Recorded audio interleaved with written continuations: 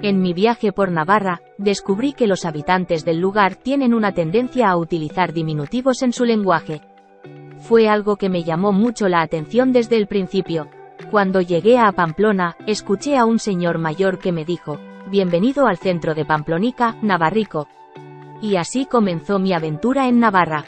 Mientras exploraba la ciudad, pude ver muchos carteles con nombres de tiendas, bares y restaurantes con el sufijo «ICO». Había bares de pinchos, como el Bariquico, y tiendas de souvenirs, como el Regalico. También visité varios pueblos cercanos, donde la gente era muy amable y se refería a sus lugares de origen con nombres como Cascanticico o Olletico. En resumen, la tendencia a utilizar diminutivos en Navarra parece ser muy común y es una forma cariñosa de referirse a su tierra y sus habitantes. La gente es muy amable y acogedora, y estoy seguro de que volveré a visitar esta hermosa región en el futuro.